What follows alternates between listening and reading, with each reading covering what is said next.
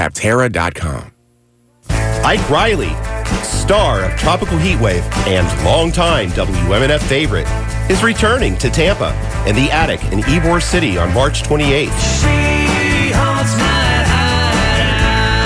You don't want to miss the show opener at 8 p.m. Siobhan Philidor. It's time to let go. That's Ike Riley at the Attic in Ybor City, Thursday night, March 28th. Capacity is limited, so get your tickets now at WMNF.org.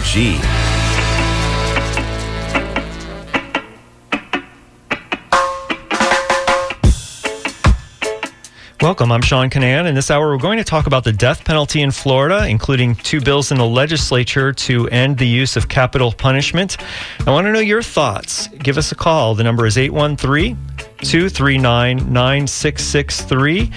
You can also email dj@wmnf.org or text 813-433-0885. You're listening to WMNF.org 88.5 FM. Well, I want to welcome in my guest today is Mark Elliott. He's Executive Director of Floridians for Alternatives to the Death Penalty. Welcome back to 88.5 FM WMNF, Mark. Thanks, Sean, and thank you for having this discussion on this important issue that affects all of us. Thank you. Yeah, I'm really glad you're joining us, and I hope that our listeners get involved in this because I know that a lot of people have a lot of opinions about the death penalty, and I hope that we get to talk to a lot of people today.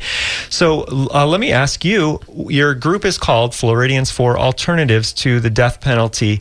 Why do you say that as opposed to just against the death penalty? Well, the name of the organization we inherited, but it's to take a positive tone instead of saying we're against it, we don't want this, stop this. It's offering alternatives and it's offering solutions. So what is an alternative? Well, the only legal alternative to the death penalty in Florida is life in prison without parole. There are some ways that there could be some, life sentences that do have parole, but typically it's life without parole, which in essence is a death penalty, except we're not physically killing someone. And if, like in so many cases, it turns out they didn't do the crime, that they're innocent, they can be released. We've had 28 people released in Florida thus far through evidence of innocence. And if they would have been executed, we would never know. It's too late. There's no do-over. And that's 28 people who a jury said, you're guilty of this capital crime and you're going to be sentenced to death. And the judge said, went ahead with the death sentence, and yet they were later found out to be exonerated. So that's, we're not talking about a minor issue here. That's the difference between life and death for people. There are so many mistakes. And I think that a lot of people that I talk to who are opposed to the death penalty say that that's one of the main reasons that they're opposed, is because if you make a mistake, if the state makes a mistake on a death penalty case, someone is dead. It's not like they can go back and rectify that somehow. Right. There's some of the exonerees I work with say, you can release an innocent man from prison, but you can never release an innocent man from the grave. And it is true. There's no do-over with this. And Florida makes far more mistakes than any other state when it comes to this. What can you say about the reason why that might be? I mean, part of it could be just, random chance of something that's a small likelihood of a small likelihood event that could happen anywhere. It could end up where Alabama made more mistakes. But I'm guessing that there's something inherent about Florida and the justice system that might lead one to expect that Florida makes more mistakes. Is there anything that would be? Well, it's the state attorneys have pretty much unlimited budget to pursue a death penalty trial. When they say they're seeking the death penalty, there's no cap on what they can spend. And so they have the advantage from the beginning. And the way the rules were written in the past, they had a huge advantage. And if someone, say, can't afford a lawyer, they're not politically connected, they're a member of minority, they get, once the crosshairs are on them, it stays on them, and other suspects or people that could be suspects are usually not even investigated. So the truth never comes out in these cases of wrongful conviction. And probably one of the worst things about this is that the innocent people that have been exonerated don't get anything. They just get, the door opens and out they go. and some after 5 years, 10, 15, 20 or more years on death row. So we're hoping to do something to fix that too. There's been some efforts in the past, but the door opens and out they go. So they don't qualify. Our guest is Mark Elliott. He's Executive Director of Floridians for Alternatives to the Death Penalty. And you're listening to 88.5 FM, WMNF.org. If you'd like to join the conversation, you can call 813-239-9663. You can also email dj@wmnf.org. You can text 813-433-0885. We're streaming live on Facebook as well as at facebook.com/WMNF News. And Mark, since 1976, when the death penalty was reinstated in the U.S., only 3 states have executed more people than Florida, where 97 people at least have been killed. And they're on Florida's death row right now. There are more than 340 people. That's the second largest death row in the U.S. Now, Florida's a big state, so you would expect these numbers to be high, but that is 340 people just waiting to be executed, essentially, by Florida. That's a large number. It is a large number, and Florida in just about every category is in the top 2, 3, or 4 in the nation. And again, the category that we're number 1 is the mistakes, the exonerations. And the state of Florida doesn't identify these mistakes and say, okay, we made a mistake. It has to be, usually it's attorneys donating their time, the Innocence Project, people take and get involved in it. And the state fights it tooth and nail all the way to the end, and as far as they can. They want to make that conviction stand, that sentence stand, and that's really the force behind it. So we're number 1 in that category. I want to ask about something that that a lot of people who are concerned about the death penalty and about prison in general talk about, and that's race. What is the connection between race and the use of the death penalty in Florida? The primary connection is that if a white person is murdered, the perpetrator is far more likely to get a death sentence than if a person of color is killed or murdered. So that's the number 1 disparity. In fact, in Florida, since before statehood, actually, in hundreds of executions, never has a white person been executed solely for the killing of an African American. It really goes to the truth behind what this system is, how it evolved. It evolved from lynching, and it's pretty much the same as it was then, except now it's legal. Lynching, I'm going to explore that a little bit as well, because there was a recent study, Lynching in America, said that 313 people were lynched in Florida between 1878 and 1950. So we're talking about a decade after the Civil War ended until very recent history. After World War II, we've had 313 people where the white community, lynched a black person, and you said that almost is like the predecessor to today's capital punishment by the state.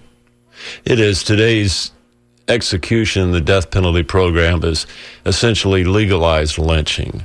Lynching was illegal for the most part back when it was prevalent, and Florida led the nation per capita executions for much of that time.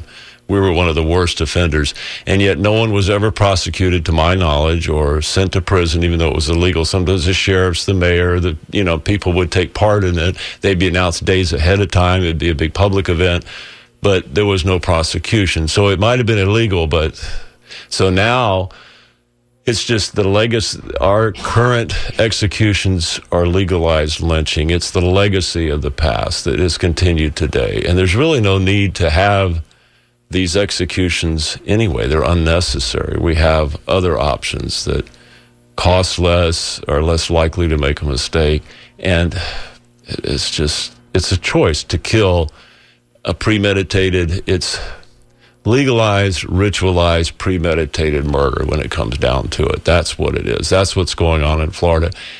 And we're all involved in it because the people of the state of Florida, the verdict is announced in the name of the people of the state of Florida, the charges, and the sentence carried out. So it's us. We pay for it. We even pay contract and pay an executioner $150 to carry out an execution. So it's essentially contract killing. We're paying for it as taxpayers. We can't escape the culpability for it. They're doing it in our name, so we're all involved in this, and our families and our kids. It's time to just end this. Our guest is Mark Elliott. He's Executive Director of Floridians for Alternatives to the Death Penalty. My name is Sean Canan. It's 11:16 in the morning, and you're listening to 88.5 FM, WMNF.org. You might also be listening on the WMNF mobile phone app or watching on Facebook.com/WMNF News. And I want to give out the number because we are trying to get your opinions about the death penalty or what alternatives would be to the death penalty, what your thoughts are. 813-239-9663. You can email dj@wmnf.org. You can text 813-433-0885. We do have a comment that was emailed in by David, and he writes, one thing that bugs me about the death penalty is that the prosecutors think that they're infallible, that they won't admit a mistake when a prisoner is proven innocent. I think that prosecutors should be held accountable for their malfeasance. What does your guest think? So how would you address that, Mark? Well, that's been one of the huge problems. There's really no accountability for a prosecutor or state attorney that, where they make possible the conviction and death sentence of an innocent person. Sometimes there's evidence that's excluded. There's a lot to it, but there's no accountability. There's nothing there today. And that's something that we need in Florida is accountability. Without accountability, they just, it's going to continue as long as they're in office. You mentioned earlier that it's expensive to hold someone on death row and to execute someone. So what about the argument that, well, it's expensive to keep someone in prison for life? Why would executing someone be more expensive? I'm glad you asked that. That was one of the toughest issues for me to understand when I first researched this, and because it seems like a bullet would cost less than keeping someone in prison or whatever. But the fact is, when the death penalty is being sought, the trial costs more, the sentencing phase costs more. We're talking millions, and that's in the beginning. And then you have the appeals that cost more. The trials cost more because there's more experts, there's more attorneys, there's a lot more expense involved, and yet here we go, they get it wrong so many times. So that doesn't ensure that the person's actually guilty. So there's some, it just works out. The best estimate is that it costs, 3 to 5 times more to have a death sentence and death penalty than life without parole. It's just the way it works. It's the legal expenses primarily. I'd like to talk now about a case called Hurst versus Florida. In 2016, the U.S. Supreme Court determined that Florida's death penalty sentencing was unconstitutional. So the Florida legislature went back and made a change to sentencing. They said that jury recommendation must be at least 10-2 in favor of the death penalty in order for someone who is convicted, in order for them to receive the death penalty. And previously it had been 7-5, and a judge could override that. But that was not far enough for the Florida Supreme Court, which ruled later in 2016 that the amended statute was still unconstitutional because a death sentence must come from a unanimous jury recommendation. The legislature fixed that the following March, making death sentences, requiring death sentences or recommendations to be unanimous at that point. So I have a couple of questions about that. First, maybe I should ask, so since the death penalty required a unanimous recommendation by juries, what has been the rate at which people get sentenced to death in Florida? How has that rate changed since then? It's definitely been affected. You asked earlier, why are some of the reasons maybe Florida has so many wrongful convictions? And one was the jury just had to be 7-5 in a vote to recommend death, and the judge could override that. So it has made a difference, because you have to get all the jurors to agree to recommend death, and it puts more responsibility on them, even though it's just a recommendation. And what we're seeing is that public opinion is changing dramatically in Florida, across the board. it's probably 2-1 now. Voters prefer a sentence of life or life without parole for someone convicted of murder, and just, 30% or less, would want the death penalty for a murder.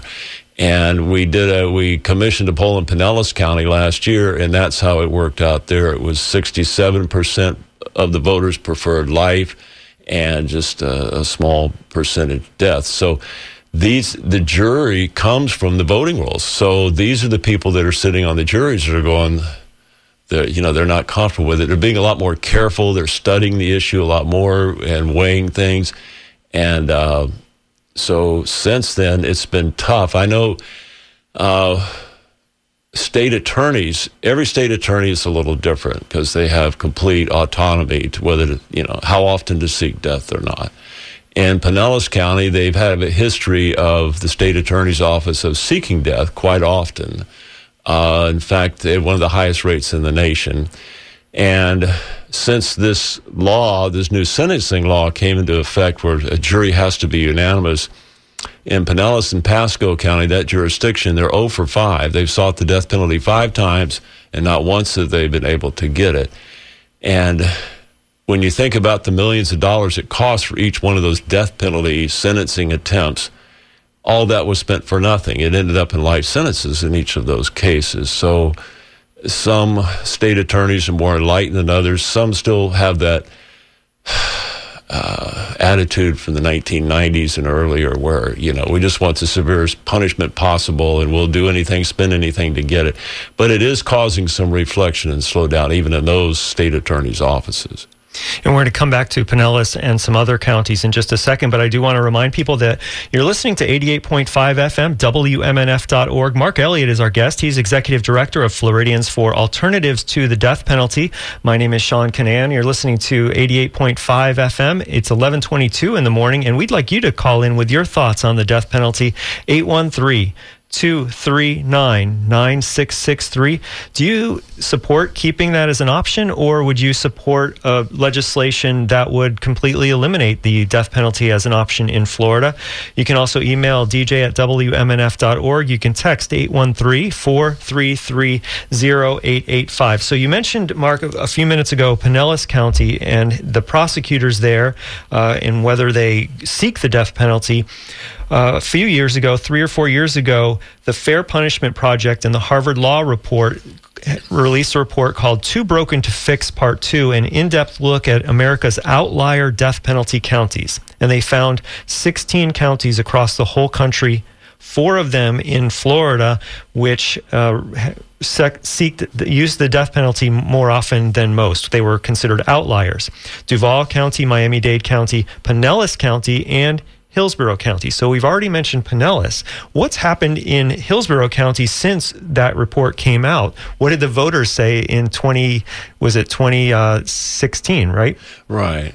And what happened was in 2016, Andrew Warren was a candidate for the state attorney in Hillsborough, and he won on a platform of criminal justice reform. Historically, in fact, today, Hillsborough County accounts for quite a high number of people on death row due to the past practices. It's one of the top 25 counties in the nation for having most people on death row. So as part of the continuum of criminal justice reform, taking a look at the death penalty, does it serve the public good? Does it help the community heal? Is it worth all the millions of dollars spent trying to get the death penalty in a case? And when you weigh the criminal justice factors, there's no reason to seek it. So it's being sought much less in Hillsborough than it was under the predecessor. And in Duval County, the state attorney there was a very zealous death attorney proponent. She was turned out of office by a criminal justice reform challenger. So we're seeing that more and more, that the criminal justice reform across the board, it's bipartisan, you name it. It makes so much sense today to really take an enlightened view about what's best for the community. How do we keep people, how do we heal the community? How do we keep the community safe? And what's the best practices? And we're seeing that in Hillsborough. They're looking at past convictions to see if there was mistakes that were made or errors or new evidence has come to light. They're doing that on their own prerogative here, which is wonderful, because typically the state attorney's office will resist at all costs any attempts to overturn a conviction. So they're actually taking the initiative on that. So every state attorney is different. Some are more enlightened than others. Some are stuck in the old, maximum punishment at all cost, and no matter who it hurts. Even the victims' families and the families of the condemned prisoners too. So it's an important change we're seeing, and the movement for criminal justice reform makes economic sense. It's an investment in the future, all across the board. So we're seeing that. And Republicans, Democrats, you name it, they're all understanding that this is something where the time's come to change the practices that were put into place decades ago that failed. In the same year that Andrew Warren was elected in Hillsborough, in Orange and Osceola counties, Aramis Ayala became the first black person elected state attorney in Florida. And then she announced that her office would not seek the death penalty. Well, when that happened, Governor Scott removed more than 20 potential death cases from her jurisdiction and transferred them to a state attorney who is an outspoken proponent of the death penalty. This happened in the last couple of years, 2 or 3 years. And to those 20 cases, they were potential death cases. Were there, I don't think there were any sentences of death from those 20, even though they went to a stricter prosecutor. Is that right? Yes. They went to a zealot, actually, death penalty proponent, state attorney. More than 20 cases. Of the 5 that have been tried thus far, none have resulted in a death sentence, all in a sentence of life. So it was, anyway, that was such a fiasco. All she did was tell the truth and base her decisions on the facts, on the best data available. And she took her responsibility seriously when she became elected. That's when she really analyzed this and looked at it and said, no, I can't support this.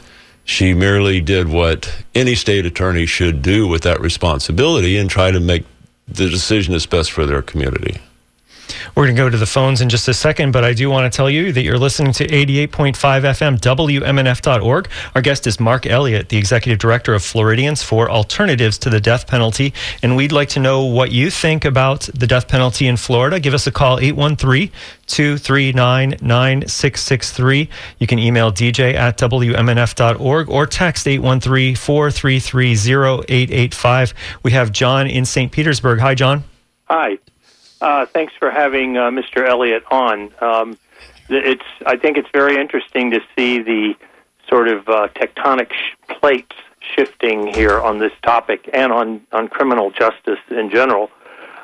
If your listeners have any qualms or questions about, or support the death penalty, I recommend to them that they meet an exoneree. They meet someone who has been on death row, that the state of Florida or other states put on death row and were innocent of the crimes, because putting a human face and a human life and the human tragedy on people who were put on death row and innocent people put on death row really makes it real. And the other thing I want to mention that I don't hear often in the death penalty debate is that the horrible damage that murder does to a circle of people, a community, friends, and family. And an acquaintance of mine some years ago was murdered, and I saw what it did to his friends and family. They were all, his friends were either Quakers or they went to a church that took Jesus seriously, and so no one was crying out for the murderer's death.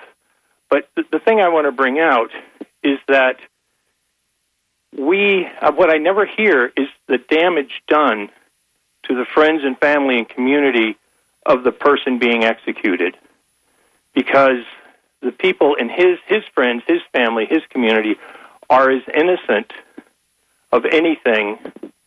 They were as innocent as the person, the people in the community and friends and family of the person who was murdered. And so I don't want to be part of that. I don't want the state of Florida to be part of that, because instead of having one circle of grieving, horrified people, now you have two, and that one was created by the state of Florida and my tax money. And I hope people who have lingering support or support the death penalty outright think of that, because I don't want to do to another set of innocent people, and I don't want the state of Florida to do that to another group of innocent people what the murderer has done to begin with. It doesn't solve anything, and it just increases the grief and the horror. All right. Thank you, John. Thanks for that call. I appreciate that. Thanks for calling in. If you'd like to call in, it's 813-239-9663. Mark, do you have a response? Well, to the two items you mentioned, and thank you for your questions, your call. It's spot on. I work with people who have been on death row and were later exonerated. And a local example, a recent example here, there was Ron Wright Jr., worked at MacDill, a resident of Hillsborough County. He was convicted and sentenced to death in Pinellas County for murder and later exonerated. He had been a deputy sheriff in Orange County, Florida, with a spotless, unblemished record. He was a career Air Force person eligible for retirement, and they stripped him of his eligibility for retirement before he was convicted, and he was railroaded from square one. So he was exonerated 2 years ago. People have an image of who would be wrongfully convicted or who would go to death row. And they really, like you say, need to meet some of the people who have had that experience. It essentially can happen to anyone. There's so many invisible victims in this cycle of violence that the death penalty promotes. And the families of the condemned prisoners are very invisible.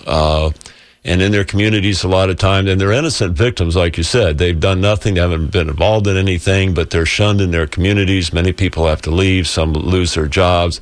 They find it hard to talk about. They find it hard to tell the younger family members years later about their uncle or whoever that was executed.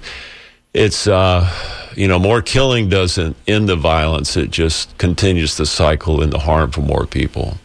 One addition to that point, and I read a news story in the last week or 2 weeks, and now the details have escaped me about which state it was in, but recently a person was being executed, and during the execution, I believe it was the sons of the, or maybe the cousins or something like that, of the person being executed, really had a terrible grief during the process and ended up making such a big scene during the execution that they were arrested and they were charged with, I don't know what it was, disorderly conduct or maybe even violence against the officers who were trying to restrain them. But it kind of goes to that idea of, this is causing, it could cause harm beyond just the person who's being executed.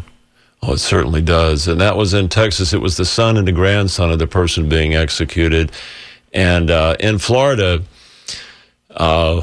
friends, family of the person being executed are not allowed to witness the execution. In Texas, they're separated by a wall from the families of the original victims. But in Florida, they're not allowed on prison grounds. So for the person being executed, there's no friendly face. There's no family member. The only people there usually that would care about the person that are there would be the spiritual advisor, who then they sit in a different room, but they can be seen through the one-way glass, and sometimes the attorney if they've developed a relationship, and that's it. So they're in there by themselves. It's a theatrical production that's behind curtains and soundproof room. The microphone's turned off. Nobody knows what goes on, and then all the witnesses are only allowed to see what the state determines they can see. Our guest is Mark Elliott, the Executive Director of Floridians for Alternatives to the Death Penalty. It's 11:35 in the morning. You're listening to 88.5 FM, WMNF.org in Tampa. And this reminds me, this conversation right now is reminding me of a lot of the botched executions, I guess you would call it, over the last few years, where there's been a transition from, years ago it was the electric chair, which had its own level of gruesomeness, and then it was more in vogue to do injections, lethal injections, and then a lot of the drug companies said, wait a second, we make medicine for people. We are not going to allow you to use our medicine to kill people. And now the states have had to go out and find, either on the black market or from other countries or wherever they get it, these cocktails, and they're riffing it. They're just kind of making it up as they go along. And there have been some executions recently where the person being executed is clearly in agony when there are reporters present. A lot of times, as you said, they try to hide as much of this from the public as possible. What can you say about the agony that some people are going through as they're being, in addition to being killed? Well, that's very true. And I think the bottom line is there's no humane way to commit an inhumane deed, which is an execution. There's no right way to do the wrong thing. Florida's protocol has, for quite a while, in many other states too, it's a 3-drug protocol. The first drug is supposed to make the person unconscious, which is debatable whether that actually does or not. And the second one is a paralytic. So the second drug paralyzes a person where they can't move, they can't speak, they can't cry out, and they can't breathe. So then the third drug that's given is a super concentrated salt solution that essentially burns and short circuits the heart, and all the other internal organs are affected and burned by it. It's people have said it's like being burned alive from the inside out, but it looks serene because the person, their eyes are closed, they can't move, so they don't have evidence of pain. So the courts, even the Florida Supreme Court, other courts that looked at it, said, well, we don't have hard evidence that the person suffered, painful whatever, because they can't move. And someone could be burned at the stake, and I think one of the U.S. Supreme Court justices mentioned that, and would look like it was serene and they weren't feeling any pain because they'd be paralyzed with this drug. And the only purpose of the drug, and I attended lots of the hearings, commission hearings in Florida on it, is to mask what's going on, to make it easier for the people doing the execution and the witnesses, so it looks calm and relaxed but the person being killed will never know what they experienced because they're dead. Let's go back to the phone lines. We have, actually, before I go to Dennis, sorry about that, Dennis. I am going to get caught up on a couple of text messages. This is a text from Jeff in Newport Richey, and Jeff says, you want to talk about innocent people on death row? Let's talk about people who haven't even drawn their first breath yet being put on death row for no reason. You cannot oppose the death penalty, support abortion, and expect to be taken seriously by any sane person. So do you want to respond to Jeff? Or should I move on to the next question, or do you want to respond to that? No, that's fine. The dignity of life is across the board. And to some, it's a solid continuum, and it means different things. But we're talking about executions, what they do. If you observe what the language is, it glorifies these killings. It says it's justice, and it offers that as a solution for someone who's angry enough and wants revenge, that killing is acceptable. Not only acceptable, but praiseworthy. The Department of Corrections or the governor's office uses language like it was a solemn, and it was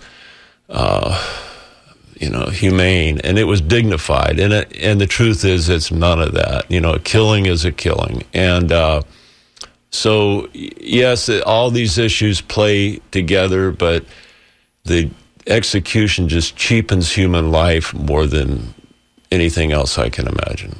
All right, we'll go to one more email before we go to the phones. And Bill says, in St. Pete, says, I long since settled this conundrum. How is it that the state can do that which is prohibited to individuals? And I guess the answer that he gives, or another question he poses, is dilute guilt. So that's a comment out there from, now I can't recall, from Bill in St. Petersburg. All right, well, let's go to the phones. Dennis is calling from the road. Hi, Dennis. Hi, I'm Dennis, and thank you for taking my call. I have a question for you. Most people aren't as simple-minded as I am. You know, I was sort of raised on the idea that killing was bad. And according to a recent Scientific American article, it's one of the only constant crimes across all societies is killing. Okay. If killing is bad, and I take the time to formally recognize a process which takes a person,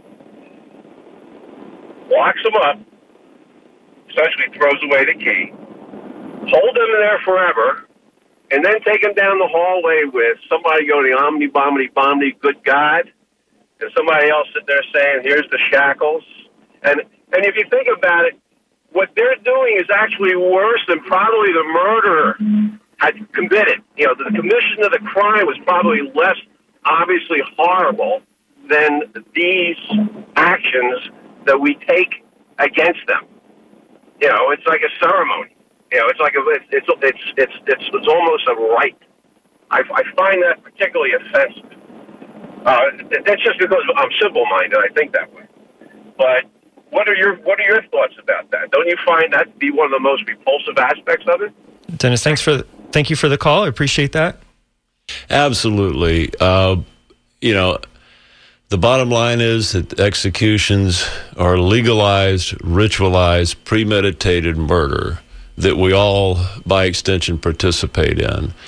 To be on death row, and I work with people who have been on death row and were later exonerated, it's, you know, I mean, it's torture. It really is torture. People that, you know, they talk to, and they're in solitary confinement, but they can still talk out the front bars of their cell. And they get to know people, and the person will be let out and killed. And then they each wonder, when is their turn? And this goes on for years. So, yeah, it's definitely torture. People are told they have an execution date. They go to the death chamber. Sometimes the IV started, then they get a last-minute stay, and they're brought back. That happened a few years ago, and then about 6 or 9 months later, they brought the person back, and this time they just continued on and killed him. And he'd been on the gurney for 2 hours with the needles in his veins and the salt solution going. So it's definitely torture. It's hard for you and I or anyone that hasn't been to death row to really imagine what it feels like and what that sense is. But yes, it's torture. Well, thank you for that call, Dennis. And we're going to go back to the phones in just a second, but I want to read this email first. Bubba, out there in cyberspace, texts us and says, what's the deal with these so-called Christians rooting for state-sanctioned murder? These are fake Christians and they show no compassion. So that's a question or a statement, I guess, from Bubba. And we'll go now to, before we go to Gary in Sarasota, I just want to remind people that you're listening to 88.5 FM WMNF Tampa. You might be listening on the WMNF smartphone app or on WMNF.org or on Facebook.com/WMNF News. Mark Elliott is our guest, Executive Director of Floridians for Alternatives to the Death Penalty. My name is Sean Canan, and you can call in 813-239-9663. All right. So, Gary, what is on your mind, Gary? Hi.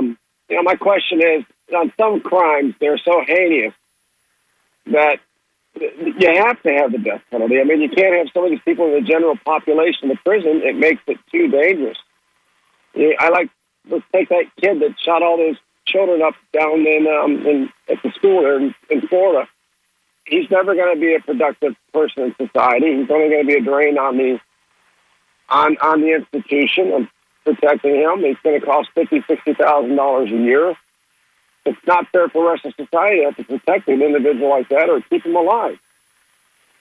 Gary, thank you for that question. So the cost, maybe Gary wasn't tuned in when you addressed the cost question, but what about that? What about people who are a danger to the general prison population? I've gotten to know prison wardens who, professionals, and some even participate in executions, and they tell me that the prison wardens and the people have responsibility for, order in prison. They can take care of these situations. If someone's dangerous, they know how to deal with it, and they have all the mechanisms to do it. It really is not a problem that you would think it would be. So there's other ways to deal with it. If we killed anyone that was dangerous or potentially dangerous, it would be, it'd be a bloodbath. And this, as you mentioned, the situation where there's a mass murder in South Florida, the Parkland shooting. From what I gather, the person that committed the crime has offered to plead guilty and take all these life sentences, so he's going to die in prison. And they're saying that this trial may last over a year, that they're going to have hundreds of witnesses, and it's going to cost $1 zillion and put people through this entire ordeal that could be avoided if they just take the plea and sentence him to death and let the victims' families make a statement, and then that journey's over. That part of it's over. What about Gary's argument that murder is such a heinous crime that having the death penalty acts as a deterrent and makes people less likely to commit murder? Well, the Department of Justice commissioned a blue ribbon panel several years ago to look into this, because there's been studies and reports that yes, it's a deterrent. No, it's not. It actually promotes violence and killing.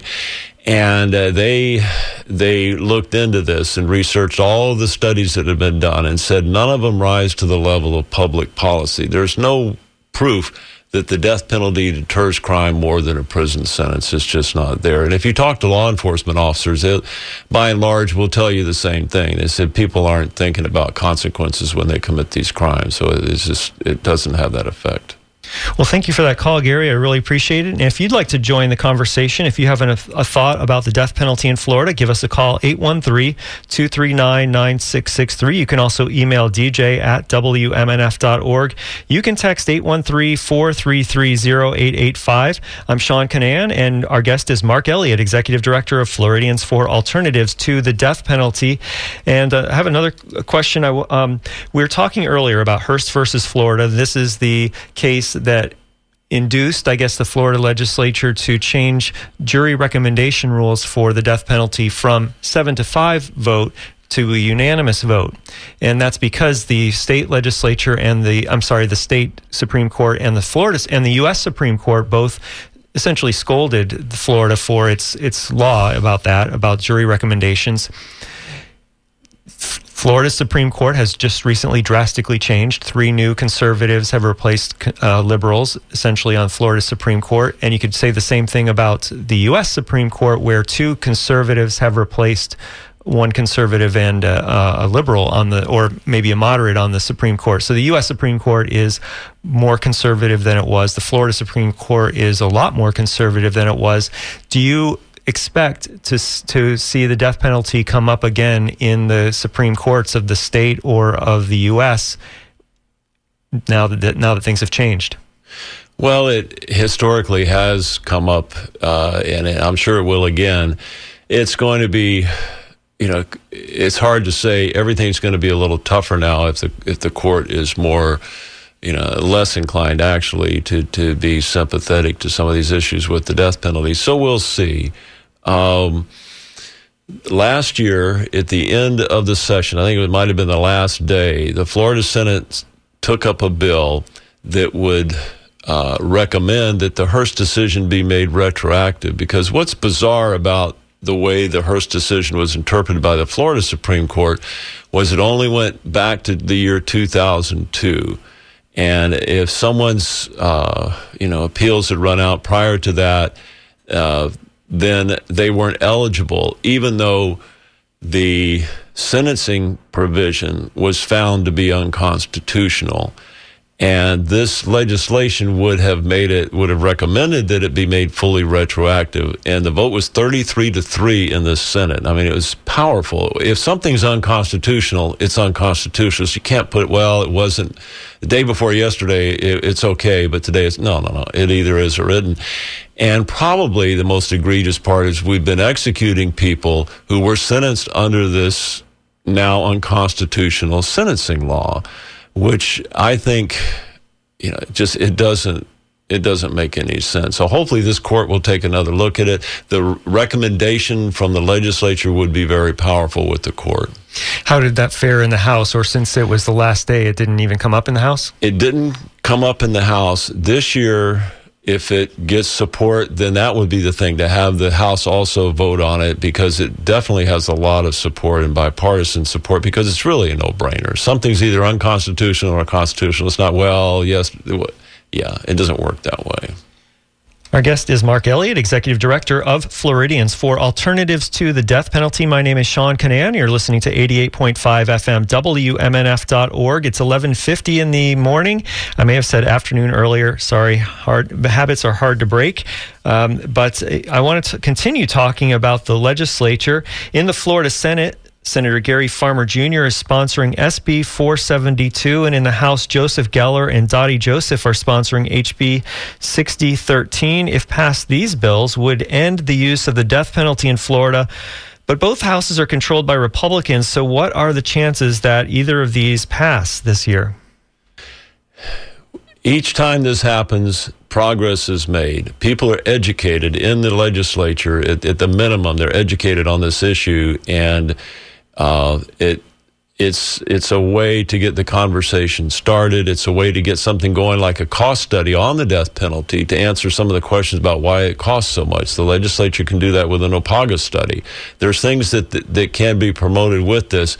I would ask everyone to please contact their state senator and their representative and ask them to support these bills. The important thing is the name of the bill. It's easy to remember: death penalty. So please ask your representative support the bills on the death penalty. You can go to our site, www.fadp.org, and there's a link to find your legislators and messaging and all that. So please do something about this. Get involved. If they don't hear from you, their constituents, nothing's going to change, and you have a lot of power through that as a constituent with your representatives. And you're asking people to contact their state legislators, but what you're also, I believe, on your website, it mentions contacting your local prosecutors. Exactly, and you have even more clout, more standing locally, dealing with local officials and their decision making. Your state attorney, bottom line is, they sign off on, they're the ones that decide whether or not to seek the death penalty. And when they do that, they're spending millions of your dollars to do that, and they're not likely to get a death sentence. And go to our site under Take Action. You'll see the action for this, for the state attorneys. There's a tool to find out how to contact your state attorney, and some things, suggestions about talking points. But these people should be responsible for you. You matter a lot more locally than you do at the state level.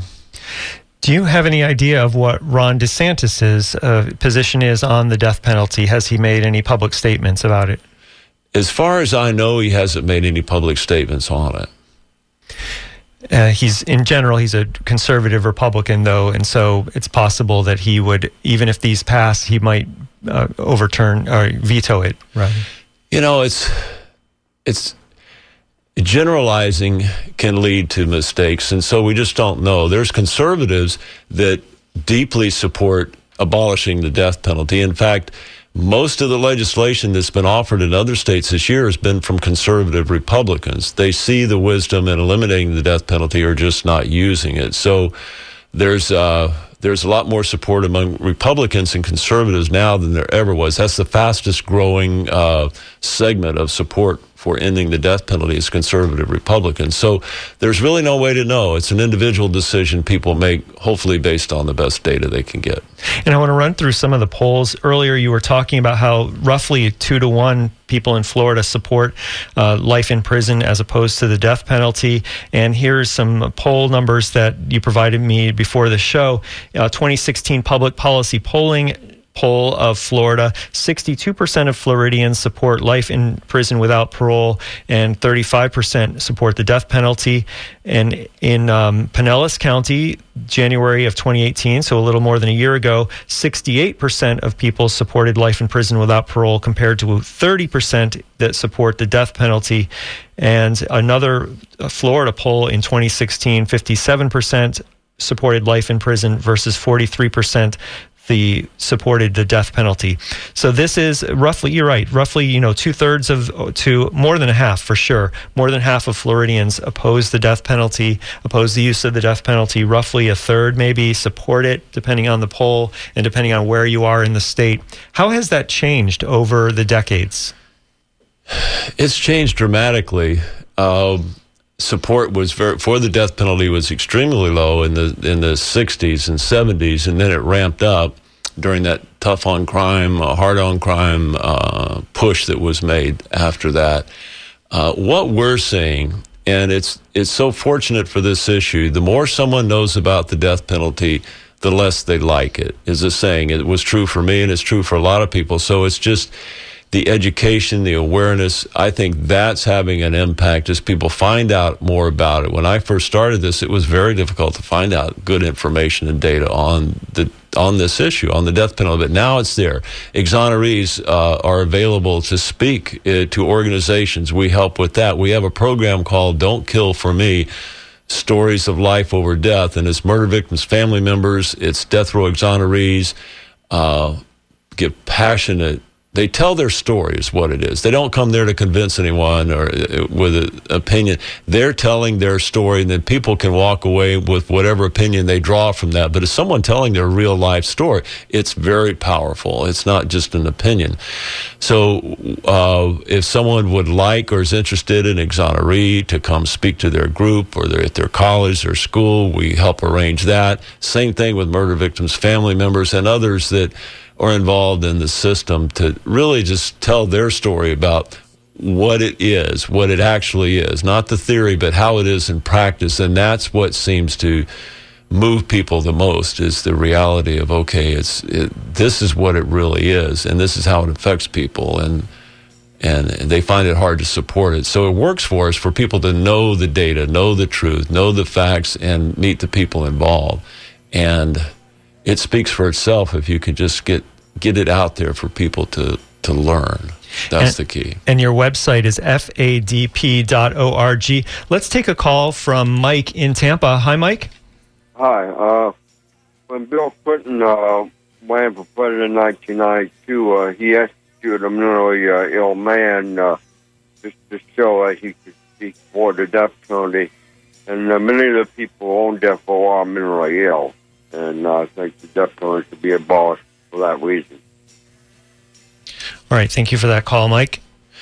That's one of the, you're right about what President Clinton did back then. That was in that tough on crime era, and a lot of people got swept up on it when people are still paying a price for some of those policies that were put into place then. I'm sorry, what was the second part of your question? I think Mike dropped off, and, I can't recall. Sorry. Okay. Oh, I know what. You ask about severe mental illness and the death penalty, and that is a huge issue. The U.S. Supreme Court said states can't execute someone that's severely mentally ill, but they didn't define what that is. So in some states like Florida, if a person is aware that they're going to be executed and that it's for something they did, even if they're not sure what it was, that actually makes them eligible for execution, even if they're hallucinating and completely and have, decades of psychiatric treatment. None of that seems to affect it. So that needs to change. There needs to be a realization that some people are it's just different, whether they're intellectually disabled or severely mentally ill or what have you. There's different levels of culpability, and they need to be recognized. Well, thank you for that call, Mike. And I want to thank you so much for joining us on WMNF 88.5 FM. Mark, thanks so much. Thank you, Sean. Thank you for having me here. Thanks for coming in. Mark Elliott is Executive Director of Floridians for Alternatives to the Death Penalty, and the website is fadp.org. I want to thank everyone who called, emailed, and texted today. If you're still on hold, or if you'd like to leave a voicemail with your thoughts about the death penalty, give me a call at 813 238-8001, extension 114, and I'll play your message on a show coming up soon. You can also join the conversation online at WMNF.org/news or on Facebook, Twitter, or Instagram at WMNF News. I want to thank our engineers, Jeff Haynes and Bill Grace. I'm Sean Canan. At 11 tomorrow morning, Mary and Arlene will host an International Women's Day special at 11. So stay tuned now for Midpoint Thursday, and that's coming up right after NPR headlines on WMNF Tampa, St. Petersburg, Sarasota, Lakeland, Newport Richey, and Clearwater. Thanks so much for listening.